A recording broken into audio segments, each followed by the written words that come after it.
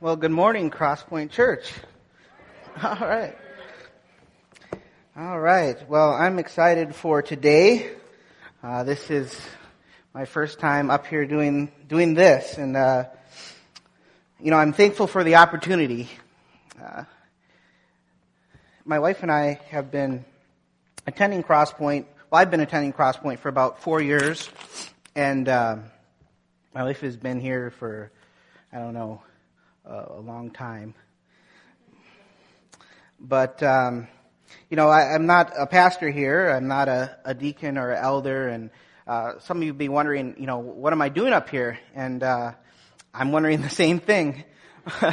But one thing I will tell you is, when you say yes to the Lord, you better buckle up and get ready, because you don't know what He's going to have you doing. So I want to thank all of you that have been praying for me too.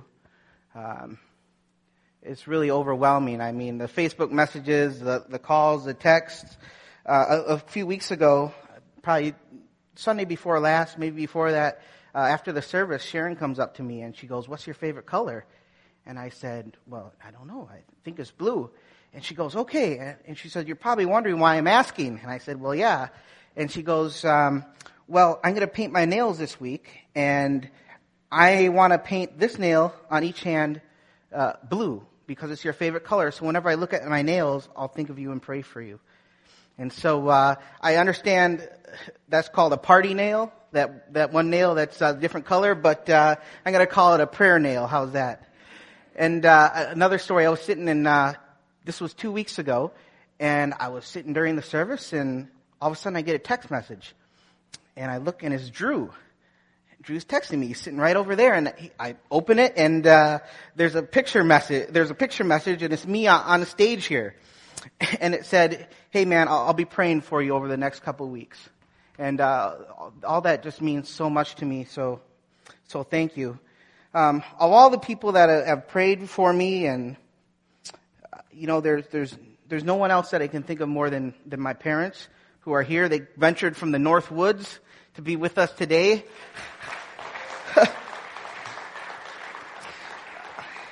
I don't think there's anybody that's prayed more and rejoiced more and cried more than my parents, and I'm honored they're here. I think we were trying to figure out the last time they were in Milwaukee, and I think it was 10 years ago when I was a college freshman, and they put me on a plane and sent me to Pensacola, Florida. So it's been quite a while since they've been here, and I haven't told you this before, but I'm telling you, as soon as you dropped me off at that airport and I got on that plane, I cried like a baby. So they have spent all those years just pouring Jesus into me, and that's unbelievable. Some of you know my story, but about 27 years ago, my parents stepped out in faith. They were 50 years old, and they drove down to Milwaukee from their house in Watoma. And they met a social worker at the airport in Milwaukee, and that social worker was carrying me, and I was born in the inner city of Atlanta. And they handed over that little bundle to my parents, and I don't think, even though I'm the youngest of 7, I don't know if they knew what they were getting into, but you know what? God is good. God is good. So today what we want to do is we want to continue in this series on skill for life. It's out of the book of Proverbs, and so we're going to be in the book of Proverbs today. And last week, Dave's changed his sermon, and he was going to he spoke on relationships. And I thought, oh no, he's going to take all my material, but today we're going to focus on friendship, which is an important skill to have. Today, in today's world, we have the ability to connect to more people than ever before through social media. We have text messages. We can send a quick message. "Hey, how you doing?" Just check up on our friends. But what I've seen is, and you've seen this too, there's a greater emphasis on knowing what your friends had for dinner or where they went on vacation than to actually knowing what's going on in their life. And it's so easy to do that. And I think we've been tricked into thinking that because we know what they had for dinner or where they went on vacation, we are true friends. I clicked on my Facebook this morning, and hey, I'm up to like 700 something friends. I'm doing pretty good. So many of us, we think what's going on with our friends, but when sometimes we're blindsided with what happens, right? Just the other day, we found out that our friend of ours who's recently married, they're now divorced, and we're just blindsided by this news, and we didn't even see it coming, what was going on. And in those moments, we feel guilty, and we feel disappointed, and we reflect on what kind of friend we've actually been. And we're going to resolve to do better. And then life gets in the way, and it just kind of goes on. But in those moments, we have questions. And you're thinking, hey, am I spending enough time with my friends? Am I, why am I not making friends? I can't seem to keep friends. What am I doing wrong? Should I be friends with so and so? And so today, in the book of Proverbs, we want to look at some wisdom. To kind of master the skill of friendship. Now, we can't cover all those areas today, but we want to look at some principles found in the Word of God in the book of Proverbs. So we're going to be there today. If you would, let's pray with me. Father in heaven, we thank you for this day, for this opportunity. Thank you for these folks that have prayed for this day. And Lord, I pray that I'll just get out of the way this morning, Father. I can't do this without you, but I pray that you're going to come, and I only want to speak the words that you want me to speak this morning. So, Father, I pray that you would bless this time together. In your name we pray. Amen. So, if you have your Bible, I want you to turn to the main text for today. It's going to be in Proverbs chapter 17. If you can turn that there with me. Proverbs chapter 17. And we're going to be in verse 17. And the main text for today is, a friend loves at all times, and a brother is born for adversity. A friend loves at all times, and a brother is born for adversity. So the big idea today is true friendship makes it easier for both to live out the gospel. And as we talk about the gospel, we've been talking about the gospel really for a couple years as a church, but for those of you that are new, the gospel in a part of the gospel the gospel is good news, right? And it's good news that Jesus did and does for us what we can't do for ourselves. And so true friendship is a type of friendship illustrated in Jesus himself that we can display only because of the grace he gives us. So this morning, I want to call the friendship, that kind of friendship, exhibited by Jesus Christ through us as gospel friendship. And we want it to serve as a reminder that the friendship that we want to talk today about, true friendship, is something that we can't do correctly if left to our own self, but with God's grace working through us, we can do it. So if we look at this verse, Proverbs 17:17, one thing jumps off the page right away, and we see that gospel friendship has a purpose. And I remember when I was sitting in school, you probably felt the same way at times. You're thinking, oh my goodness, why do I have to learn this? Why do I have to learn math and geometry? I'm never going to use this. There's no purpose to the classes I'm taking. And some of you know I work at a college, and I work in college administration, and a lot of the times we're looking at enrollment numbers. And so we look for trends in college enrollment. And we found that nationwide, about 30% of college freshmen don't even make it past their freshman year. Okay, so about 30% don't go on. And then of all the people that start college, only about 29% nationally graduate. And so we did a survey of our students at Bryant and Stratton College. We tried to find out, what was some of the reasoning behind that. And some of it was, I just didn't see any purpose in the classes that I was taking. And so they just got bored or whatever, but they didn't continue on because they didn't have a purpose. Now, I want you to know that I did make it past my freshman year in college, but I did change my major to criminal justice. So in my parents' eyes, I might as well have dropped out, right? But anyway, I was thinking, could it be this way in our friendships?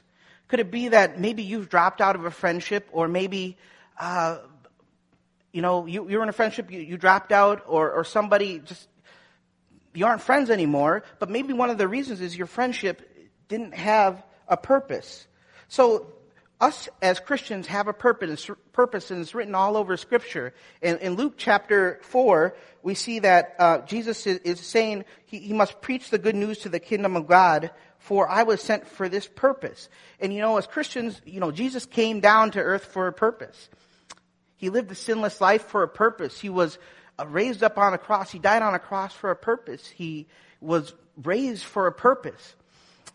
He redeems us for a purpose. And so when we are redeemed people of God, we now have a renewed purpose. We all know, we're familiar, many of us, with the verse Romans 8:28, and we know that all things work together for good to those that are the called according to his purpose. In the book of Ephesians, we're reminded, in him we have obtained an inheritance, having been predestined according to the purpose of him who works all things. So when a Christian has questions about his purpose, we can run to this book, and it can give us answers regarding that. So if you look back down at Proverbs 17:17, I want you to see right away that maybe the main purpose of friendship, the ultimate purpose of friendship, is maybe to help each other through adversity. You see that?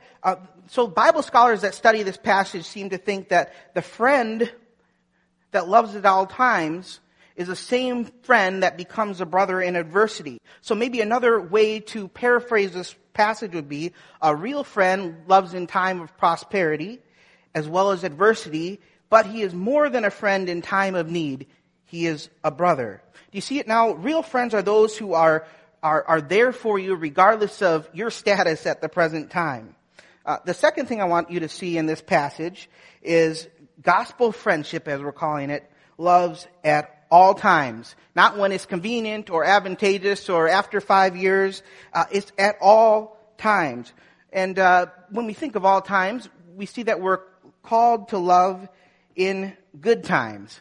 And it's been said that, you can always tell if you have a good friend if you walk into their house with some good news, and they'll rejoice with you. I want you to turn quickly over to Luke chapter 15 with me.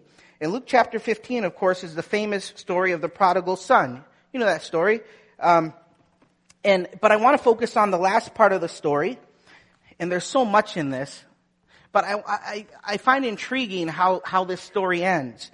And so if we look down toward the end of the story, like in verse 25 all the way to the end, we see that the focus changes from the prodigal son to the older brother. And sometimes when we look to find the main part of a story, we look to the end, right? So I don't know if this is the main part of the story of the prodigal son, but it seems to indicate that this is a significant part of it. So if we look in those last couple verses, we see that the son has come home and they're going to throw a big party. It's a great thing. A member of the family has come back home, but we see the older brother seems to have a problem. And so the father comes out and he begins to talk with his son, kind of what's the problem? And the father says to the son, and if you look down at the last verse, it was fitting to celebrate and be glad. For this your brother was dead and is alive. He was lost and now he's found. You see, Jesus ended this parable by pointing out that's a good thing to rejoice over another's success. Maybe it's because refusing to rejoice over another person's success shows up a lot of things about us, doesn't it? Shows a lot of things. For instance, maybe you choose not to rejoice because of jealousy or indifference or hatred or selfishness. But we know that gospel friendship rejoices in the good times. We also know that all times includes the bad times. We're called to love in the bad times. Now, most of you are familiar with the story of Job. And so Job is the whole book is just intriguing. It's intriguing to me because the whole book is this narrative of four friends actually, going back and forth. And so if in the beginning of the book of Job, just in a nutshell, Job's whole life was turned upside down in one day. I mean, he lost his 10 children. He lost his estate, basically went into bankruptcy. His servants were killed. His body was covered with boils that refused to heal. And so in one life, his life, one day his life was filled with adversity. But Job had 3 friends. Their friends were Eliphaz, Bildad, and Zophar. And these were great friends. You know what they did? When they heard of Job's suffering, they came to Job's place and they just sat with him and grieved with him for 7 days. They sat and grieved with him. And what I find amazing about this, for 7 days and 7 nights, they sat with Job without saying a word. I mean, do you have friends like that? If something happened to you that was just so adverse that they would come to you and they would sit with you for 7 days and 7 nights without saying a word?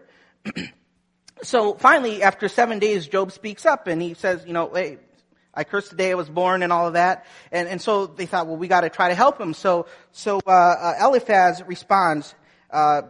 He said, well, maybe it's because you never really understood people's pain, and maybe your agony must be due to some sin, and you need to seek God's favor. And his other 2 friends, Bildad and Zophar, they agree, hey man, you must have committed some evil, and you offended God's justice, and they argue that you should maybe strive to exhibit maybe some more blameless behavior. And so Job responds to some of these remarks, and he's kind of irritated, and he calls his friends worthless liars.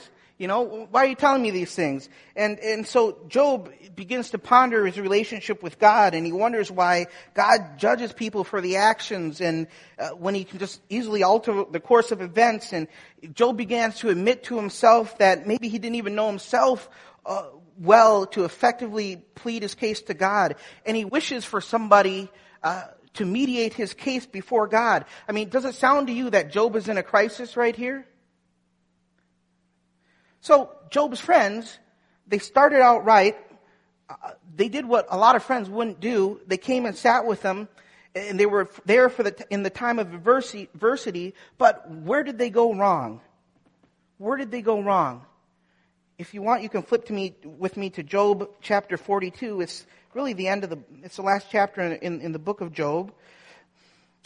And we want to look at verse 7. Job 42:7 says, and it came about after the Lord had spoken these words to Job. What words? Well, God just basically asked all these rhetorical questions to Job, intending to show really how little Job knew and how great and powerful he was.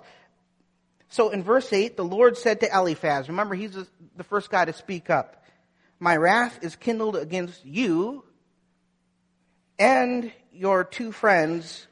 Why? Because you have not spoken of me what is right, as my servant Job has. Well, what's wrong with what they said? The main thing that was wrong with what they said is they didn't point Job to the truth about God. I was reading a quote today out of a book by Henry Nouwen. It's called Out of Solitude, 3 Meditations on the Christian Life. And he has this to say, when we honestly ask ourselves which person in our life means the most to us, we often find that it is those who, instead of giving advice, solutions, or cures, have chosen rather to share our pain and touch our wounds with a warm and tender hand. The friend who can be silent with us in a moment of despair or confusion, who can stay with us in an hour of grief and bereavement, who can tolerate not knowing, not curing, not healing, and face with us the reality of our powerlessness, that is a friend who cares. I've been really kind of immersing myself in the story of Job, and I love irony, don't you? So there's some irony in this passage that I just love. If you want to look quickly with me at verse 8 and verse 10. And the ironic thing is God tells Eliphaz that Job is going to pray for him and his 2 friends. And the crazy thing is Job wasn't even healed at this point, but God tells Job to pray for his 3 friends. And Eliphaz is probably thinking, Job, he's the one in crisis. Why would he pray for me? But there's a lesson here. And the lesson is you can support your friends when they're going through bad times. You can bring them meals, wash their kids, clean their house, sit with them and grieve, pray for them. But if you are not pointing them to the true source of healing, what is it for? So my question today is, are you pointing them to the only true source of comfort? Are you pointing them to Jesus? So in our friendships, there's good times and there's bad times, but what about those in-between times? As some of you know, I serve as an auxiliary officer in the U.S. Coast Guard, and the U.S. Coast Guard here in Milwaukee has a fairly active station. We're responsible for 1,600 miles of 1,600 square miles, so it goes about from Port Washington down to Racine and 40 miles out into the lake. And so we conduct homeland security patrols. We have been doing some border patrol lately, and of course we respond to all kinds of search and rescue opportunities. We usually have about 150 cases for search and rescue cases a year. And anyway, the Coast Guard motto is Semper Paratus. It's Latin for always prepared. And so when trouble comes, we're prepared to respond. And how do we prepare? Well, it's endless training. Weekends away from home, as Claire knows. One of the main things we do is I spend time with the public. And I want them to know, what to do in an emergency, how to make sure they're prepared. I show them how to get in touch with the Coast Guard in an emergency. I teach them how to react. I want them to know that when adversity comes on them, when they're on Lake Michigan, I want them to know that they have access to the Coast Guard. So I have a graphic up here. This is actually our new boat that we have. It's quite fun. It's a 45-foot response boat, and Claire and I were actually on that boat when our boat decided to catch fire. The Coast Guard came and got us on a boat exactly like that. So you're in good hands out there. But, this is how friendship is. We're called to be ready. And sometimes we get obsessed with, okay, am I spending enough time with so-and-so? And, oh man, I'm just feeling guilty because I haven't been able to get in touch with this person like I wanted to. But the important thing is, when we're spending time with them, are we cultivating our relationships? And are we getting ready for if any one of us come on adverse conditions, right? That's the purpose for it. Now, there's not some biblical formula or command telling us how much time to spend with our friends, but we need to spend enough time to prepare for adversity. So gospel friendship is semper paratus, always prepared and shows up when needed the most. So as we begin to apply some of these principles to our friendships, I want to just point to a couple ones that I see just reoccurring themes throughout the book of Proverbs. So if you'll flip back to the book of Proverbs to chapter 27. So if you go to Proverbs chapter 27 with me.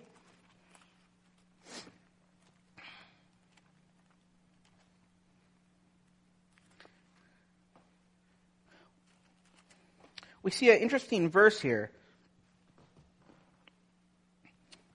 Verse 5 says, better is open rebuke than love that is concealed or secret. Faithful are the wounds of a friend, but deceitful are the kisses of an enemy. So these verses, I think, can be taken together as one proverb, and the writer of Proverbs is drawing out a distinction between how a friend loves and how an enemy would love. So another way to read this proverb might be, better is open rebuke because the wounds of a friend are faithful, but love that is concealed is deceitful like the kisses of an enemy. So if you remember back to our big idea, gospel friendship makes it easier for both to live out the gospel. And if we're going to do that, there's times when we need to encourage our friends to be gospel-centered. That might include rebuking our friends or correcting our friends. So this proverb is acknowledging that. But what does it mean by open rebuke? So open rebuke most likely refers to openness of heart, meaning that there's no ulterior motive. You may have a pure motive in seeing your friend correct their ways. You love your friend enough that when you correct them, you're willing to share the truth with them, even if it's hard. When you do that, you're opening up the possibility that your friend may not receive the truth. And now you're put in an uncomfortable position, and you see there's a risk to being willing to put a friendship on the line in the interest of truth.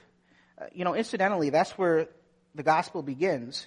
The gospel begins with the hard truth, and that truth is that we can't help ourselves.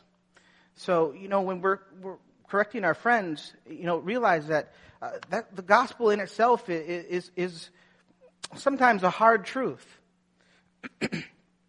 So what would concealed love be? Concealed love, I would say, would be love that ignores reality. It's love that drowns out the truth.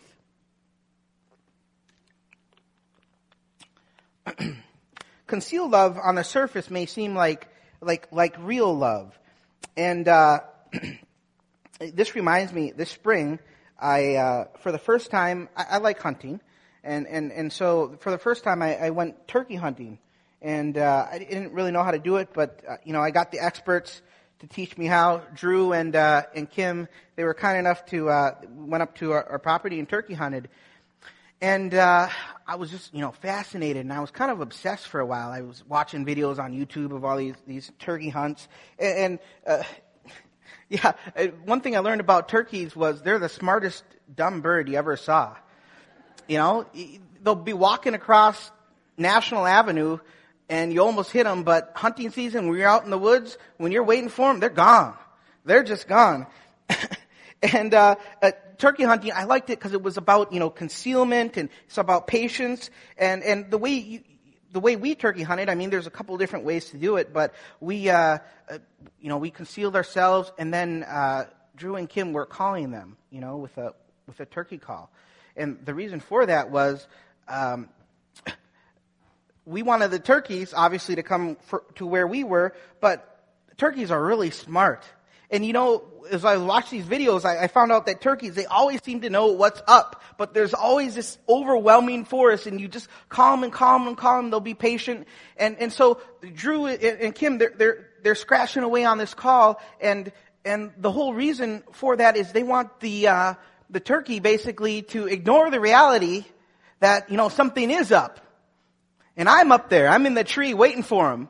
And you just want to scratch them out, be patient. You want them to just ignore the reality that if they keep walking on this path, there's destruction coming. And so sometimes when we're that way with our friends, we like turkey call our friends. Our friends may be headed right for destruction, but we keep, saying, hey, it's going to be okay. We don't alert them to the path that they're on. And we don't correct or warn them. And then chaos and destruction is introduced into their lives. And then we realize maybe we didn't love them with the truth about the path they were heading. You see, concealed love is love that ignores reality and truth about one's condition. It's not love at all. Gospel friendship speaks the truth because of love. Another principle I want you to see is gospel friendship doesn't expect a rate of return. Gospel friendship doesn't expect a rate of return. So if you turn with me to Proverbs 19, we'll see this illustrated. Proverbs 19, verses 4 and verse 7. Verse 4 says, wealth adds many friends, but a poor man is separated from his friend. All the brothers of a poor man hate him. How much more do his friends go far from him? So about 10 days ago, we became cat owners. So we got a barn cat from Donnie and Angela. By the way, I'll do free advertising. Do you still have a cat left? No? Okay, well, they're all gone now. So we became cat owners. Now, I'm not a cat person by any stretch of the imagination, but I am a loving husband, so we got a cat. Yeah.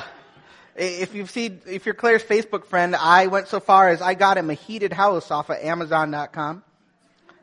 So this cat is going to be well taken care of. But one thing, if you're looking for a good illustration on friendship, don't get a cat.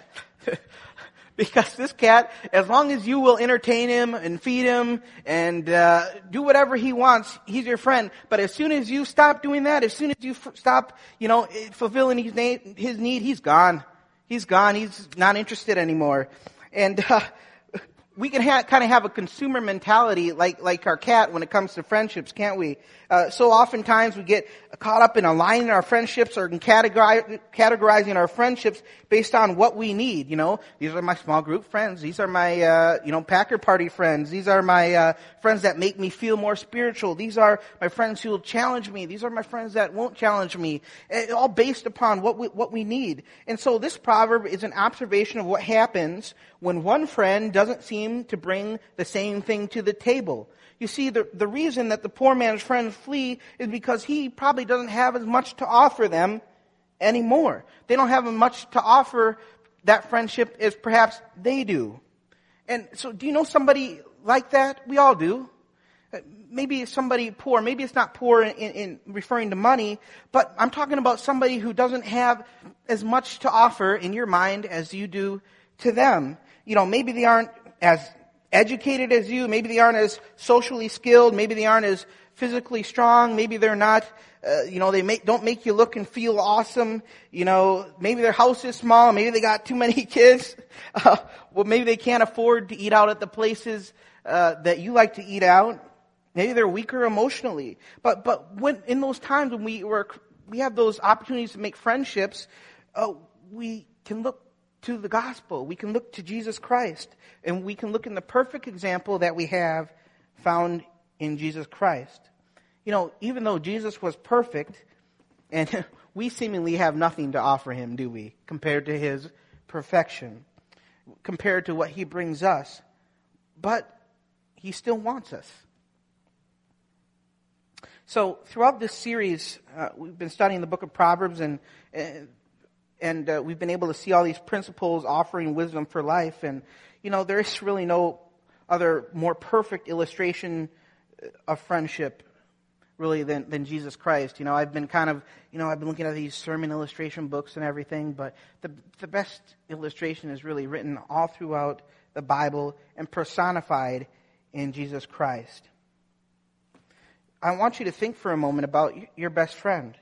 Think about the moment, you cried with your best friend, how they laughed with you, how they support you, how they help pick you back on your feet. Think about the times they've corrected you or rebuked you. Think about the times they've disappointed you. And you see, there's no earthly friendship that's going to be perfect no matter how close and connected you are. But that's okay. We know that. The book of Proverbs acknowledges that. But there's a better friendship than your best friendship here on earth will ever be.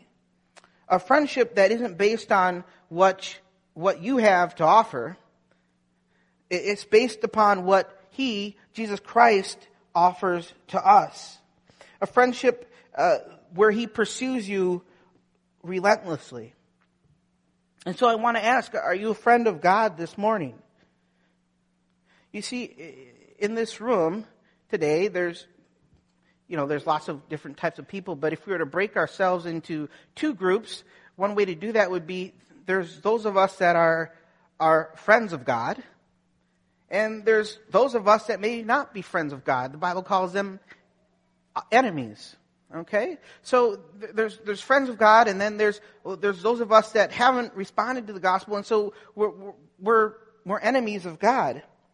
And for those that are friends of God, those of us that have responded to the gospel, we realize the benefits of our friendship is wrapped up in who He is.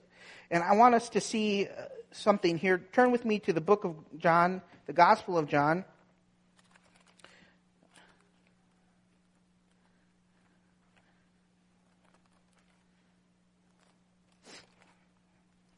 We look at the Gospel of John 15, chapter 15 and verse 15.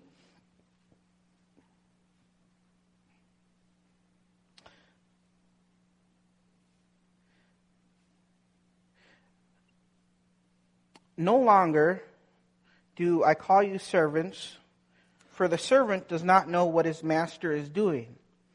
But I have called you friends, for all that I have heard from my Father, I have made known to you. And so this passage seems like it'd be an invitation for us to go deeper in our relationship with Jesus Christ. We don't follow Christ simply because of some chance impulse. We have been specifically chosen and summoned by him to be his friend. And his offer of friendship is truly, truly overwhelming. You know, a servant would never know such a relationship. A servant never receives a reason for the work assigned to him. And, you know, that's kind of frustrating. I remember my first job. My parents, my family, since my dad said 50 years ago, was it 50 years ago? He bought his first nursing home. And so my family's been in healthcare, you know, for 50 years. And so they've had nursing homes and CBRFs and assisted livings and still do to this day. But my first job is I was a dietary program assistant. I was a dishwasher, right? And I remember I got my work permit. You know, I was 14, 15 years old, so I'm going to go to work. And, you know, I had to be up early in the morning and serve breakfast. And, you know, people that live in retirement homes, they're fairly set in their ways. And so you had to deal with all of that. And you know, after a while it became just a job. There was parts I enjoyed about it, but my reward was in my paycheck, right? But what I really liked to do when I was 14, 15 years old is, well, we had this great video game back then. It was called Go Outside, you know. So my mom would say, I want to play, and my mom would say, we'll go outside. And so I learned how to do things outside at a really young age. And growing up in the country, you know, we were 7 miles from a gas station. Growing up out there, you just learn how to do certain things. And so, you know, one of the things you had to learn how to do was run a chainsaw. And my brother-in-law, so since I'm the youngest, you know, my oldest sister is going to be 55 this year. And so, you know, I'm many years younger than her. And so, my sister's husbands were more like uncles to me, you know. And so I had this one brother-in-law, his name is Maury, and Maury was larger than life to me. You know, Maury was really something. He was larger than life because he was a lumberjack. I mean, a true professional lumberjack. He made his living in the woods, and he cut down trees, and they hauled them to the paper mill. And I was obsessed with the woods. And, you know, I used to go out to the woods with him when I was young, and I loved being in the woods. Now, it was hard work being out there in the woods, but I just loved being with him. I enjoyed the friendship that we had. And so when we were out in the woods, man, I was slaving away, you know. I was cutting down trees, and you know, this was against child labor laws, but I think this was before OSHA had drones and everything to spy on you. But I just loved it. And he didn't pay me a dime. But you see, the reward for my service was in the friendship. And so what I think this verse is saying is not that we stop being servants and become friends, but the reward for our service is that relationship that we have in Jesus Christ. You know, the servant, he does the job out of duty. However, the friend of God not only serves him, but enjoys the benefits of their friendship. So, there's a second group of people like we mentioned. So my challenge to you that know the gospel, that are Christians, that are a friend of God, is to go deeper in relationship. If you're kind of stuck in this servant attitude, you know, hey, I'm just here to do things and serve God. This is John 15:15 is the invitation to go deeper in that friendship. But then there's those of you that are not yet a friend of Jesus. And like we said, the Bible calls an enemy. And you've not responded to the gospel. And I know this is a hard truth, but you're in a precarious position. And you're in need of some tough love like we talked about. You know, you have no ability to be a friend of God in and of yourselves. You don't have anything to come to God with, and none of us have anything to bring to the table, and we're unable to please God. But we have the gospel this morning. And the gospel is the good news today that God wants to be your friend. He wants to take you from an enemy and make you his friend. And you know, He's the only one that has the ability to do that. No amount of good deeds, good thoughts, good actions, going to church service, none of that is enough to bring to the table and say, I want to be your friend. He makes us his friend, and he wants to do that. In the beginning of today's message, we learned that Jesus came to earth for a purpose, right? And he died on the cross for the purpose. He was risen for a purpose. He makes enemies his friends on purpose. And so today, I want you to know that if Jesus is calling you to be his friend, why don't you respond today? And there's a beautiful picture in the gospel. Another parable is,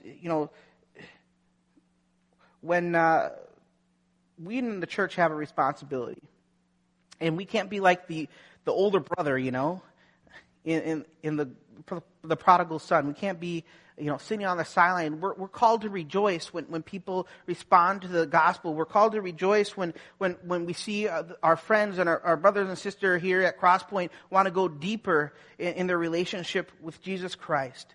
So 2 challenges this morning. Again, if you are a child of God, if you have responded to the gospel, an invitation to go deeper. Move from servanthood and expand that into friendship. And then for those that do not know the gospel, God is waiting to be your friend this morning. Will you respond to him? Let's pray. Father in heaven, we thank you for this time together. Pray that, for those of us that know you, that we will respond to your call for friendship, and that will serve you not out of duty or anything like that, but will serve you because we want to know you more. We want to go deeper. Father, we also pray for those who haven't tasted of your goodness, those who haven't accepted the good news, that they can't become your friend of their own merit. We pray that they would accept the good news this morning, and that good news is that you want to be their friend, and you're willing to make them your friend. We thank you for the book of Proverbs this morning. Pray that you'll bless this day. In your name we pray. Amen.